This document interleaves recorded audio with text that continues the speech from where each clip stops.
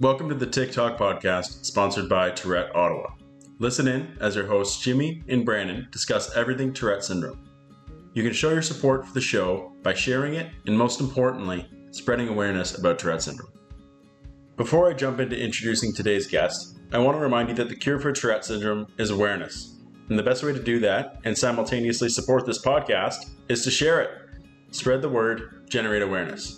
You can send us an email at tiktokquestions@gmail.com. That's TICTALK questions@gmail.com if you have any questions, comments, or concerns for us to discuss on the show. And remember, the TikTok podcast is available on YouTube in video format, so tune in at TikTok Podcast on YouTube.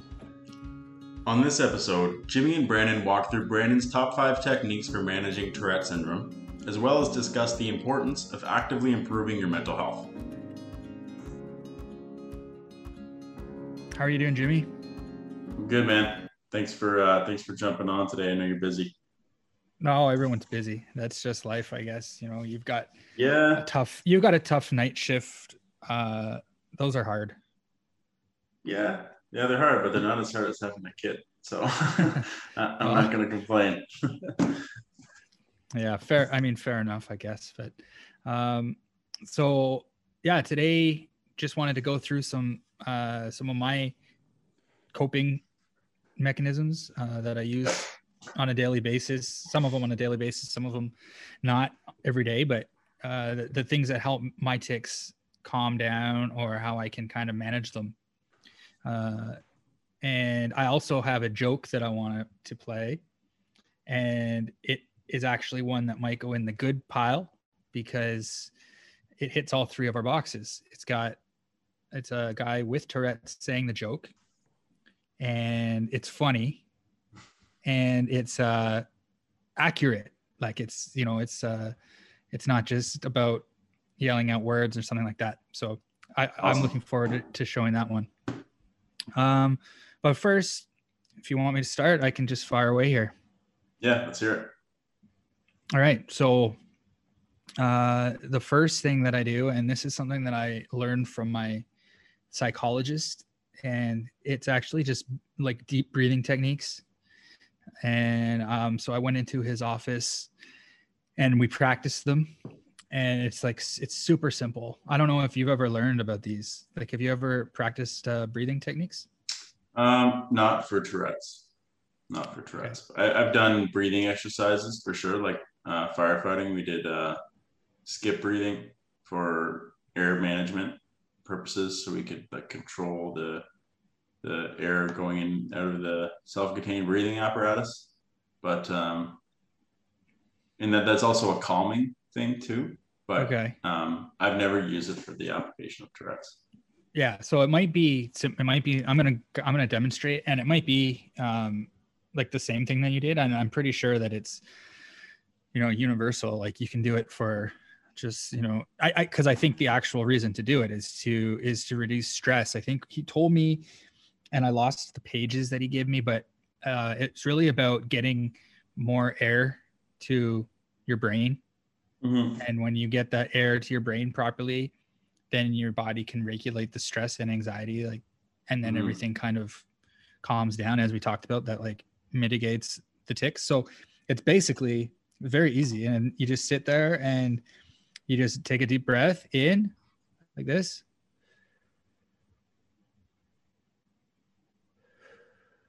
And out. You don't hold your breath. You don't do anything. You take a deep breath, make sure that is it timed? No, he said just go at your own pace. Make sure that your stomach, that you're getting it, you're pushing it deep into your stomach, into your lungs, and just take a deep breath in. Don't even hold it, and then slowly exhale. Slowly inhale, slowly exhale at the same rate, and so do that 10 times. Slowly breathing.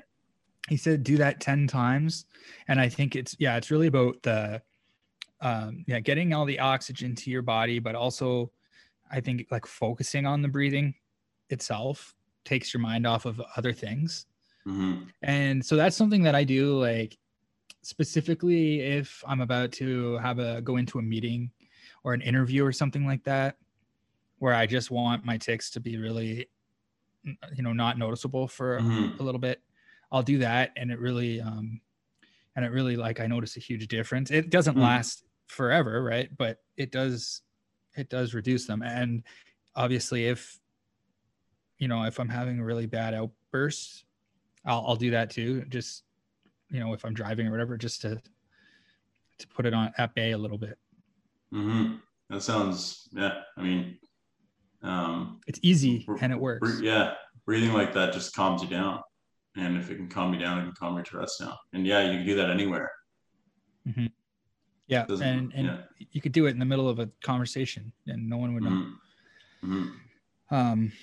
But yeah, so that's a simple technique that I use that was provided to me by the doctor. And that was like, he said there's that, and then there's like a next step up, which I think would maybe be like the CBIT stuff, like a little bit more intense, and then medication. He said that would be the order that he would go, like he suggested, if I didn't want to do medication. So, and it works. So that's a good one that I use. How often do you use that? I'll do that at least once a day. It's good. And it's kind of like not so much meditation, but I'm sure meditating would be great for tics. I've never tried. Yeah, definitely would. Like there's this whole set of protocols called NSDR, which is non-sleep deep rest, which there's certain types of yoga that can fall in there, meditation, breathing exercises. Basically, they put your body into a state of like physiological calm. And they say that like if one thing we talked about before too, I think we talked about it with Dr. Brazeau, or we've definitely talked about it, you and I, like put it into terms simply, you can't control or it's very difficult to control the mind with the mind. So it's very difficult to control your Tourette's with your mind. Like you have to do something in your body that creates like a physiological response, like the breathing. Like that's not your mind. Yeah. I mean, your mind's telling your body to do it, but you're focusing on taking in really deep breaths, and you're going into what the literature says is non-sleep deep rest when you do that for long enough, which is a form of sleep basically, and it calms you down. It's like a reset. Yeah, and I agree with you. Like you can't just think your way out of, I mean, you can try to just not do tic, but it gets very hard to do that. Yeah, it's much easier, and it feels nice to just calm down, take your breaths, stop for a second, and just it's like self-care. Like you just got to do that, like we've talked about, right? It's just another form of it. Yeah, exactly. If you do try and regulate your tics with your mind, it causes physical anxiety. Exactly. I find. Yeah. Which is interesting because it's like you pay a price for that.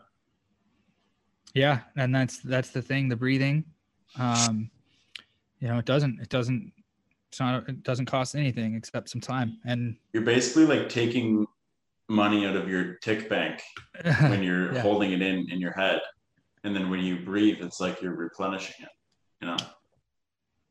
Yeah, exactly. So it's good maybe, to get into a routine of that even in the morning or whatever, and just kind of throughout the day, try that. And it like, it might not work for everybody, but if it could work for one person, then we're doing a good job by sharing it. Yeah, totally. So the second thing that I do, we've talked about it, I think, on every single episode, and it's just about like focusing on something important or something that you're passionate about. Once you get into playing an instrument or writing, if you like to write or read, and if you just fully engage in something, then it's almost like the tics just stop. It's like when we were talking with Kyra last week, when she's grooming the dogs, she doesn't tic at all. Yeah. Right. It's pretty miraculous how that seems to work. And so for me, at work, I put on some classical music in my headphones to classical. like instrumental, like some lo-fi beats, stuff like that. And just so I can't hear anything else at work. You know, my AirPods are pretty like sound. They protect the sound. And then I just focus on my work, and it's like I can go a whole afternoon without even thinking about a tick. I might be doing it, but I don't think about it. I don't notice. It's interesting. Do you find it difficult? Like, you know, you're a pretty studious person. Do you find it difficult to get into those states of focus with Tourette's? Yeah. And you do? Yeah. And I don't know if there's some sort of aspect to ADHD with my Tourette's or something. Like, I've never been diagnosed with that, but I find that I can really pop around like on tasks. But once I do get into one zone, then it's like, it's awesome. Deep. Yeah. Yeah. But it's hard to break that initial barrier. It is. Yeah. Do you find that too? Well, I've basically just learned how to will myself into getting into that. It just takes me a while. Like, whenever I've studied, you know, I wasn't very good in academics when I was younger. But then when I went to college, I did very well. But I would spend at least half an hour trying to get into a state to be able to study before I was able to actually study. And I lose focus relatively quickly too. So I have to be aware in my brain of staying dialed in. And the way I do that is I take notes. And if I'm taking notes, I know I'm going to be listening. So if I know if I'm not taking notes, I'm not listening. So I always take notes when I'm doing things. And like, you see that in my life too. Like, I have a calendar on my phone. I wish I could show you. I have like an actual agenda. And then I carry like 3 little mini books with me at all times, like a workout log, something that I write my to-do list in. And then I have a journal, and I just write all the time. And part of that is also my work. Like, I have to do a lot of notes. But I was going to say, because for your work, you have to get into a state of relatively deep focus or deep focus in its entirety. But for me, my deep focus states at work are reactive, and it's like I'm forced into those. So like, if there's an emergency situation, I have to just like attend to it, and there's not really a choice. Like, I don't. Yeah, you don't get. And so that's kind of good. Psych yourself up. That's good for me. Like, I don't have it. It's not that I don't have a choice, as in like, if I would choose, I would rather not. It's that's where I thrive in those situations, because like, I'm able to just switch on. You know what I mean? Yeah, so I would find it difficult, I think, I would find it difficult to have to, like, day in, day out, will myself into working in a state of deep concentration. Yeah. And I mean, it's completely different, obviously, than an emergency situation that you deal with. But sometimes there are like last minute issues at work where, like, you have to instantly just get it together. Like, you don't get to sit and set things up. Like, I always like to set everything up that I'm going to be doing, and the proper like documents open, and my work, like I just like to be really like meticulous about that. So sometimes you can't have that, but if I do, then it's really helpful. And it's important that I enjoy the work that I do.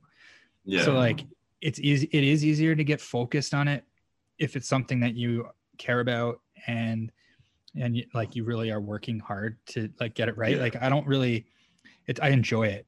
So it's almost like what I was talking about before, where it's just like a hobby of mine, but luckily it's my work. Like, I don't hate being there. So it's great for that. Yeah. So I want to touch on 2 things. 1, instrument.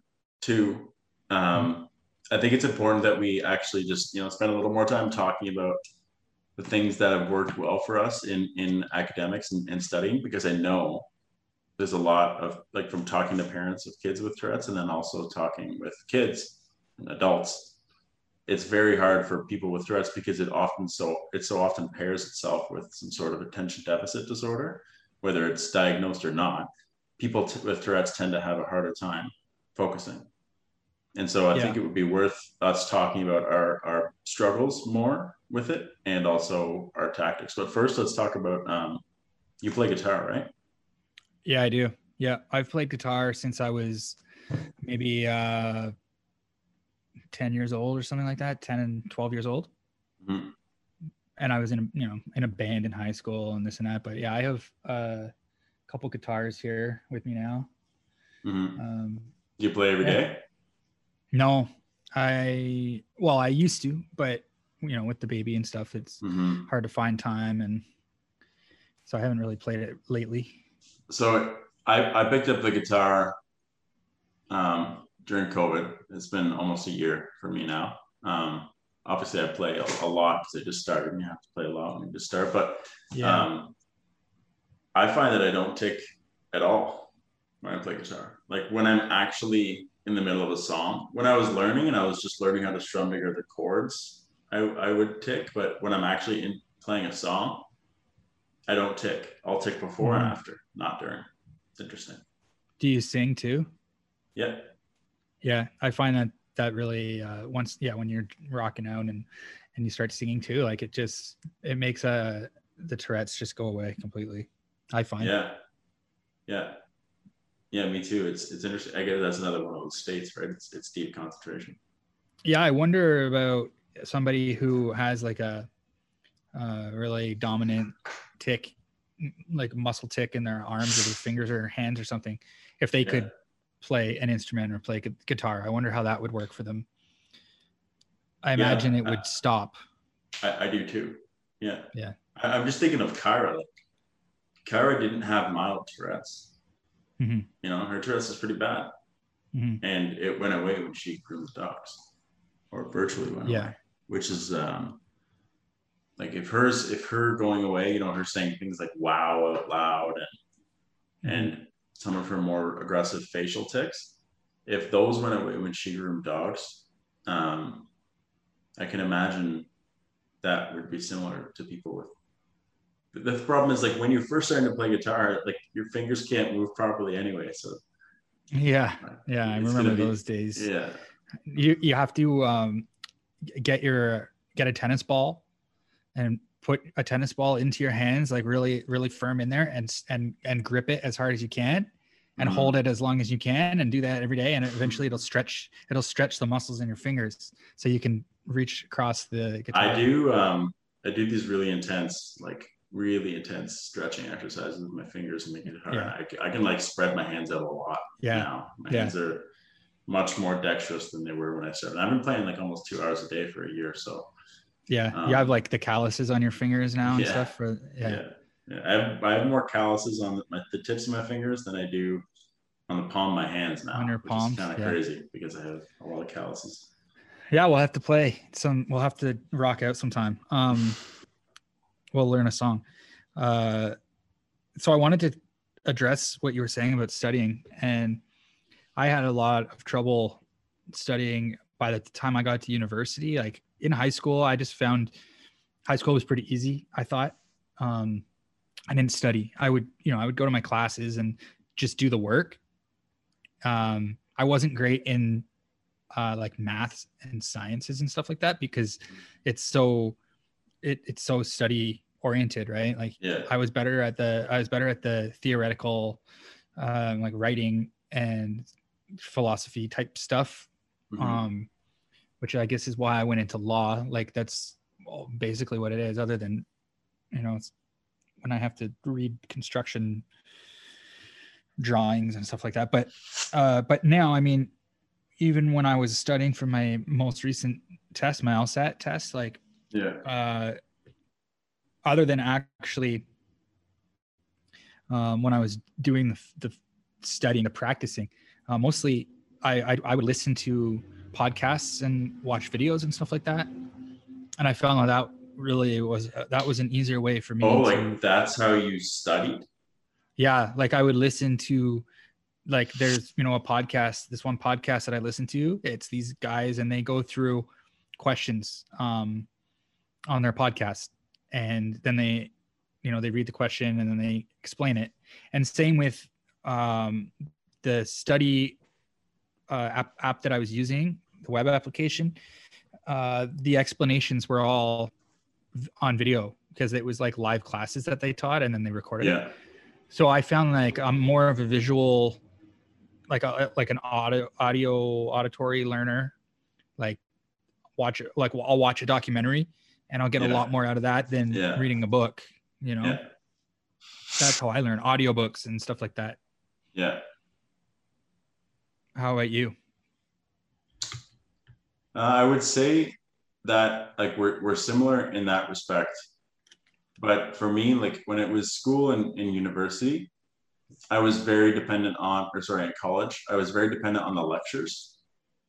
So I didn't study as much, but I really paid attention and took detailed notes in the lectures. And I really found that presentation is where I learned the things that I learned. Obviously, when you're learning calculus and stuff like that, you just have to buckle down and study. But one thing I was going to say is I wasn't always a big reader, but I picked up reading like books when I was 19, 20. And I read a lot now. I read, a book a week pretty much, like awesome. the written word, not audiobooks. And I found that it was just the same thing you were talking about. Like when you find something that you enjoy, you don't mind putting the work in.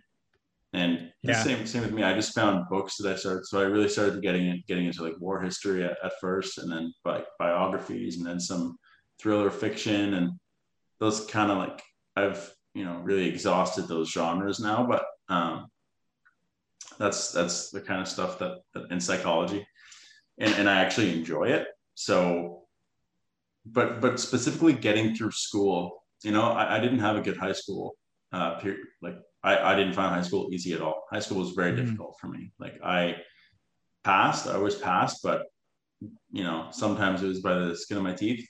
And I missed a lot of school in high school. Right. Yeah, you mentioned that. Yeah, I missed like grade 10. And I missed more than half the year due to my Tourette's. So, you miss so much class. It's very difficult to catch up. The things that did work for me is I ended up going to an alternate school, so a Frederick Banting, and we're in Ottawa, and they have is that by where they do Blues Fest? No, that's I think that's Sir Guy Carleton. Oh, okay. Anyway, there's a couple of alternate schools in Ottawa. The one that I went to was more for kids with behavioral issues, and they kind of lumped Tourette's into that. So the morning program was like a program for kids that with anger, and the afternoon program was for kids that were just like whatever life circumstance was up, they just couldn't do it. So at the time that my Tourette's was getting really bad, my dad also passed, and so that's when those two things came together, and I didn't have a ton of I didn't have the ability to like go to school and study and whatever. So I had a teacher there that introduced me to the first course I took when I was there was grade 11 university English. And that was the only course that I was taking at that time. And I remember it kind of clicked for me because then I started to do well in high school once I went there. And it was just because I had a singular study focus, and more importantly, I was able to get up and walk and stretch out and move around. So when my Tourette's would start to get bad, they accommodated that, right? Yeah. And that shows the huge difference. Like we mentioned accommodations before, and it's like it makes such a big difference to just get everyone to an equal playing field. Like sometimes somebody that doesn't experience what we do or what others do, like they just think that they're getting some sort of special treatment, where what they don't realize is that it's actually just getting or helping get to an equal playing field. Like you're not going to be better than them because you get to walk around. It's like I need to walk around in order to maintain. If you don't, then you're just going to be dragged down. Like, so it's people have to look at, we should have a full episode on accommodations. Like different things that, you could get and different, and reasons why, right? I think that we should do that one. We'll make a note of that. I do too. That's an interesting topic of discussion for sure. The way you brought that up, like, an accommodation, it really, it's so silly that we haven't got to establishing accommodations yet. Like, it doesn't make any sense. Why would walking, I mean, it doesn't distract. I never distracted kids by getting up and going for a walk up and down the hall. Like, I imagine that, yeah, someone with certain tics that would be more disruptive if they're doing them in class, like smacking on a desk or tapping or something like that, like whistling, like that could be more disruptive than just getting up and going out into the hall for a minute. Yeah. And just like to think that kids aren't reasonable enough to be like, oh, Jimmy has Tourette's. He's got to go for a walk. Okay. Like, yeah, but that's because nobody knows what Tourette's is. I know, but I think kids are reasonable enough to, like, if you just tell them, and then then they're gonna be like, oh, okay, that makes sense. Fine. If they knew what it was, they knew what it was, and there was some awareness, then it would absolutely be like no big deal. Yeah. But nobody knows what it is, so we just get teased for it, even by teachers or whatever, punished by teachers. Like, it's crazy. Yeah, that will. I imagine that over the next decade, as more parents start to, we see more parents like Aaron with Amelia, as more parents start to become that way, take the advocacy route. I don't, and especially with, I mean, good or bad, one good thing about our culture is that if somebody messes up, we generally hold them accountable, sometimes to too much of an extreme, but that's become a part of our culture. It's where if somebody does something that we don't like, we hold them accountable. And that's called cancel culture. And I'm not a huge fan of that, but I hear you. But that is one good thing. Like, there are teachers, I've heard lots of stories of teachers from my parents' generation being very unfair and cruel to kids and like bullying kids. And that's not going to fly now, right? Mm-hmm. Yeah, no, I agree. I think, we'll get into all of that with, maybe we can talk about some stories if we have any, from when we were in school, like, or how accommodations could have helped, what kind of accommodations. So I'll make a note about that. We'll do that for sure. A whole episode for sure on that. Yeah. So I'm going to get to, my next topic here. And then, I don't know, I guess we do talk about this, or you've mentioned before that you try to adjust to tic, or if it's really disruptive, then you try to, like, instead of what was biting your lips or something? Biting my tongue. What you did? Biting your tongue. Yeah. And instead you flex your neck, right? Yeah. So it's similar to that, but what mine is more like, I choose kind of like which tics I'm willing to live with and which ones I really hate. And then if it's kind of like choosing my battles, if I'm going to really focus on stopping one, or like, if one gets me frustrated or something, I don't let it be one of the little ones, like I've accepted that I'm going to do this with my mouth and I'm going to blink and I'm going to snap my fingers and I'm going to do those things. And I just let them happen, and I don't really worry about it. And by that, it's like me and the sniffle, me with doing that with my face, like not trying to stop it. It actually makes them happen less, I find. But also, it's like if there is a big one that I want to stop, then I can kind of focus more energy on that. Yeah, that's a technique that I use for sure. Yeah. It's exhausting to suppress tics. Mm-hmm. So just choose a time and place when you actually want to.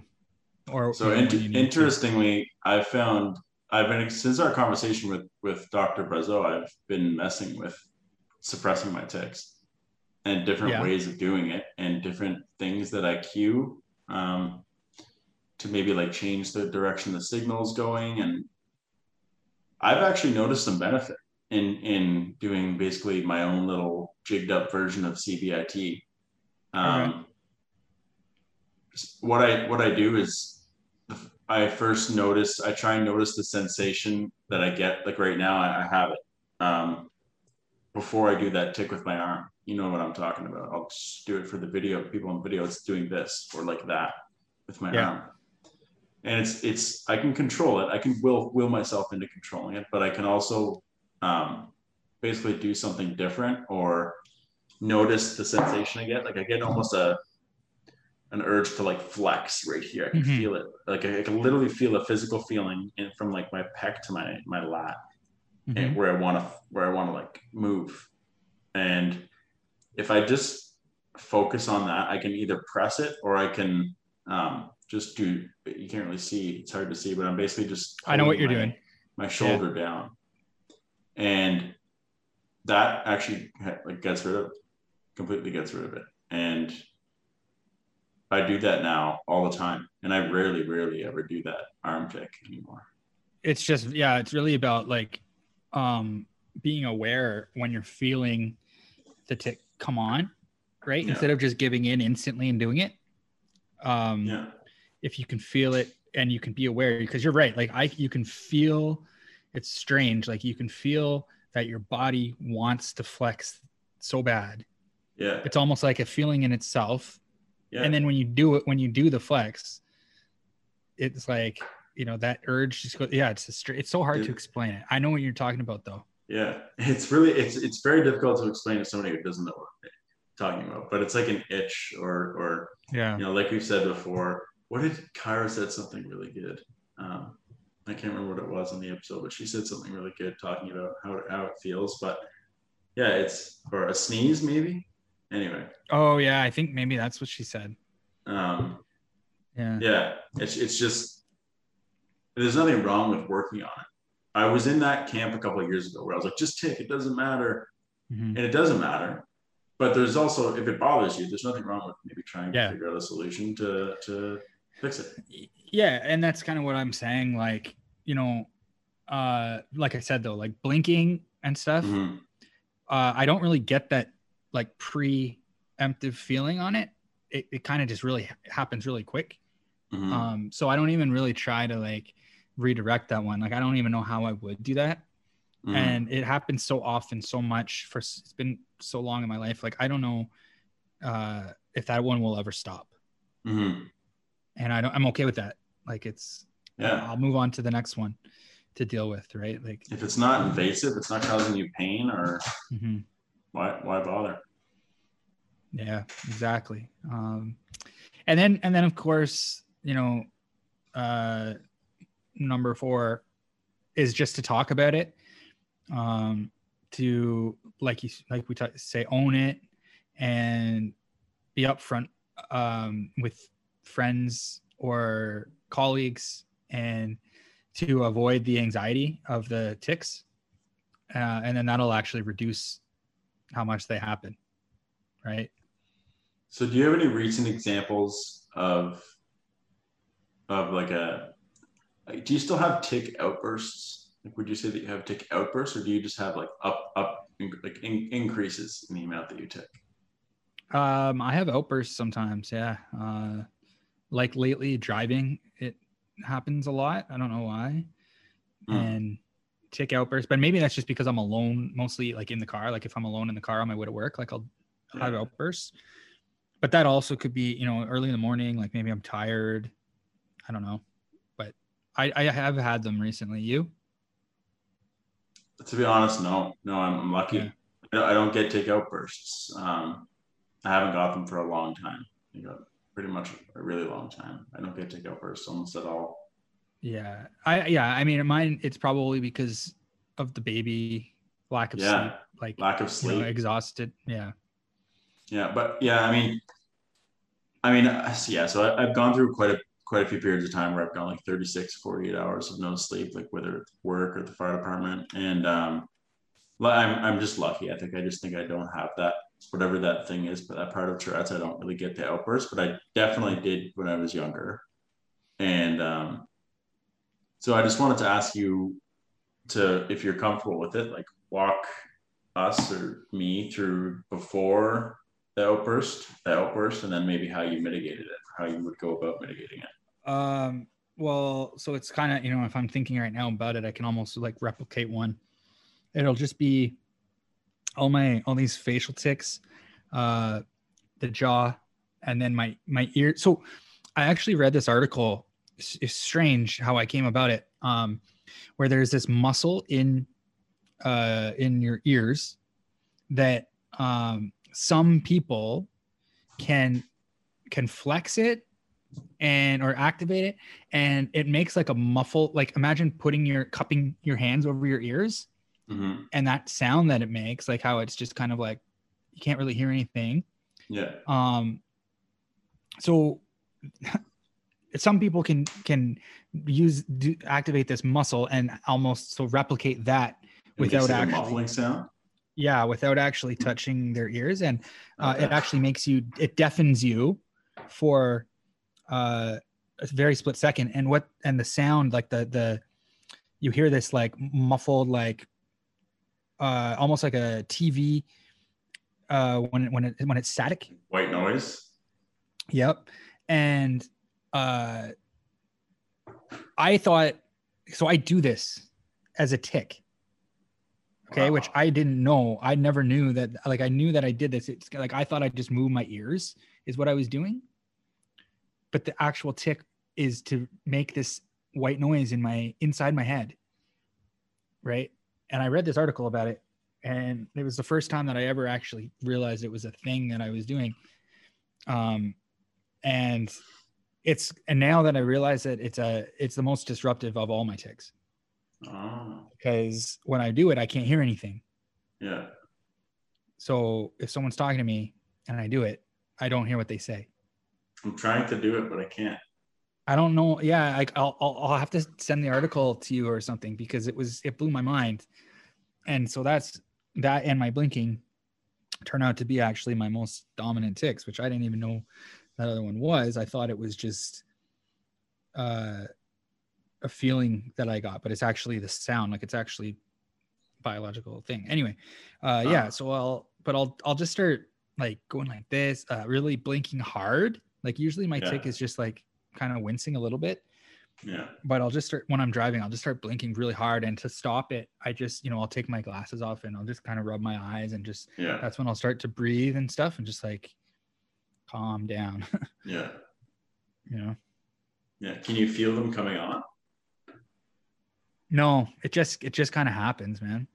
So I think I can describe it a little bit about how it happens. It's almost like you tick normally, and then it just spirals. It's like you tick normally, and then it's like it just compounds in like 5 seconds. This one's impossible to explain. If you don't have Tourette's, you can't understand. But when it used to happen to me, it's like you tick once or twice, and then for some reason, you just like catch it, and then you just roll with it for 10 seconds. Basically like an outburst. That's exactly what I would say. Yeah. Yeah. And so, and then you really just have to, cause like we say, like it feels good to do these tics sometimes, like a feeling of relief or whatever. Yeah. So like, you really just have to get a hold of yourself. Yeah. You have to like manual override. It's like if you have a mosquito bite, it feels good to itch it, but like, the more you can't keep itching, like you got to consciously like stop. Yeah, especially if you're driving or something like that. Yeah, yeah. And so that's what it's kind of like. Like you just got to be like, okay, we got to stop this now. Yeah. And that's when, the breathing and stuff comes in handy to help with that. You find that you almost have to like finish a tick, and then you're like, okay, now I can stop. That's what I remember. That's what I remember. Yeah. Yeah. Yeah.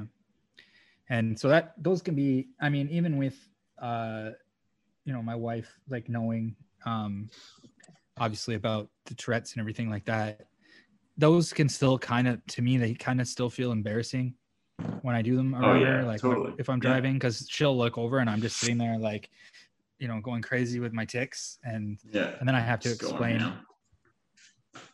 I just have to explain what's going on. And it's kind of hard to explain, right? Even if like she knows about the Tourette's, she doesn't understand that. Like no one can, unless you have it.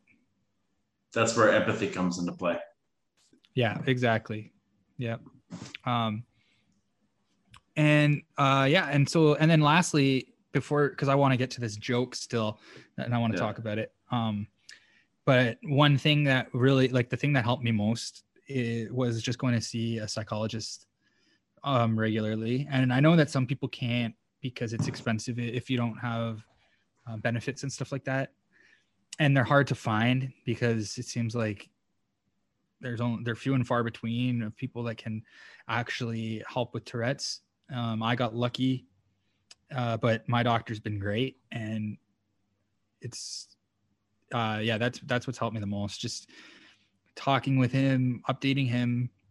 If I'm really stressed out about something and it's causing me like I can't sleep or I'm taking more, we talk about that, address it, and then and then the anxiety and stress will stop, and then the tics will stop. So yeah, it seems like a no-brainer, and not even just for people with Tourette's. Like you take your car to a mechanic when it needs an oil change. Like the psychologists are brain mechanics, and they can help you work through your problems. Like if your engine needs a tune-up, like maybe you're running well, maybe everything's going great, but your engine, could use a tune-up. There's air filters clogged, there's some buildup on your spark plugs, there's not enough gap, or there's too much. Like you could use a tune-up, and a psychologist can help you with that. Like there should be zero stigma around seeing a psych, because it just literally doesn't make sense. It's like you're sick and you won't go to a doctor because you're too much, your ego's too big. Like that's it's not even like I get what you're saying too, but it's not even about like being sick. I think people think that like if you go to a psychologist it's because you're you're insane or you're weak, maybe like you can't handle your own shit. And that's definitely not the case. Like it's even just to, like, some people go and they have really, and they're trying to unlock like trauma, and they're trying to really dig into their past, or like they have a specific like relationship issue that they have to solve. And like they're going, like you're saying for the car, like I'm going because my brakes are, seized. Like you literally need to go like to fix it. Yeah. But like what you're saying, sometimes it's just for an oil change, and you just got to go and just check in with this guy. And maybe there's things going on with you that you don't even realize until you start talking about it, and it kind of comes out, and then you can work through it. Yeah. It's just like, you can't do this on your own. And you can talk to as many friends and family members as you want, but unless they're professionals, like they can't help you out like these doctors can. Like it's definitely. It's just like you get checkups, or you're supposed to get checkups at the doctor. Like I think one of the next evolutions of healthcare is going to be proactive mental health checkups. Absolutely. Like should be. It's a no-brainer to me, and I think more and more people are doing it, but a lot of people do it in silence. I've always been somebody who's been like, I've seen a psych before. Like, me too. And I don't even do it because I need to. I have in the past, like right after my dad died, it was a good example of that. I saw a psych, and but I've seen psychs over the years, and it's been like, hey, I have this certain thing. I see one in particular, and I almost never see her, but when I do, it's because it's like, hey, there's something that my brain is stuck on, like some interaction with somebody, or if I was working on the fire department, it was like, this one little thing that I saw was bothering me, and she'd be like, oh yeah, cool, so here's what's going on, here's why that's happening, and then you talk about it, and it's all good. And then it's like, oh yeah, there's a weight lifted, my engine runs better now, I got a little more liters per 100 kilometer, like I'm getting better mileage. It's like less stress. Why not? It doesn't make any sense. I found that when I got my new job offer, my Tourette's was started to get really bad because I was stressing out about the new job, because it was like a big step up from my last job. And so, you always feel like maybe not ready for it, or like not good enough or something, like, I don't know. But when I talked to the doctor, he was like, listen, like they did the interview, like they asked you everything. They know your resume. Like they know who they're hiring. They know that, what you're capable of. Yeah.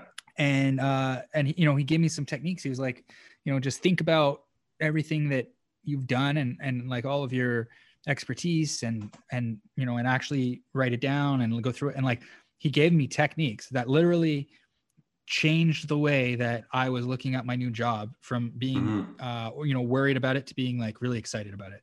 Yeah. And like that change just from a 1 hour conversation. And you didn't have anything wrong with you because like you were just like feeling something. And then the doctor was like, hey, I know how to fix it.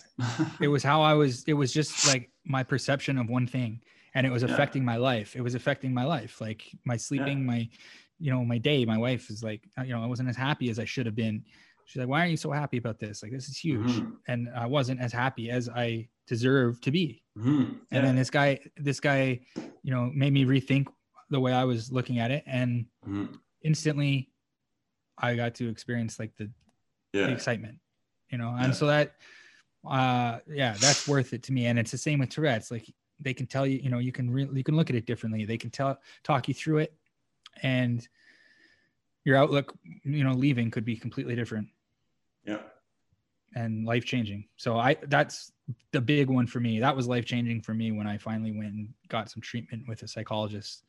Changed the game for me. Yeah. That's a really good point, man. I think that's something we'll continue to hammer home. There's definitely something to be said. Like you have to be resilient in life, obviously, but there's also nothing wrong with bringing somebody along with you to kind of shoulder some stuff and help you work through some things. Like, I think having resilience is very, very important to living a healthy and happy life. But part of being resilient is realizing that you might need some help on some things. Yep, that's right. So, joke. So, I did tease this joke, and but to be honest, man, I'm hearing the baby crying right now. Go do the baby stuff, and then we can play the joke on the next episode. Yeah, we'll start the next episode with the joke. Yeah. Or I mean, if you want, and so let's end the episode here or whatever. But I can send you the joke. Maybe you can just play the joke, like add it in somehow, or we can just play it. We'll do that next episode. I think where we ended with talking about the psychologist, the importance of seeing a psych, or at least acknowledging that you could use some help will be helpful to people, and it'll be good for people to hear, because it's not something you should be ashamed of at all. Yeah. I'm glad that we got to record, even though it was probably only like 40 minutes or something, but I'm glad that we got to mix it in. Unfortunately he's up and I can see him in the camera right now. He's crying. Right on. Yeah. I will go and take care of him. Father duties. Do it, man. Have a good day. And thanks for listening, everyone. Thanks, bud. Another great episode in the books. We hope you enjoyed the show. If you enjoyed the podcast, remember to share it. We have merchandise available in the form of t-shirts with lots planned for the future. You can head to tourette.ca or tourette.org to find your local chapter in the Canada or the United States. And you can email us at tiktokpodcast@gmail.com if you have any topics, comments, or questions for us to discuss. Thanks for listening.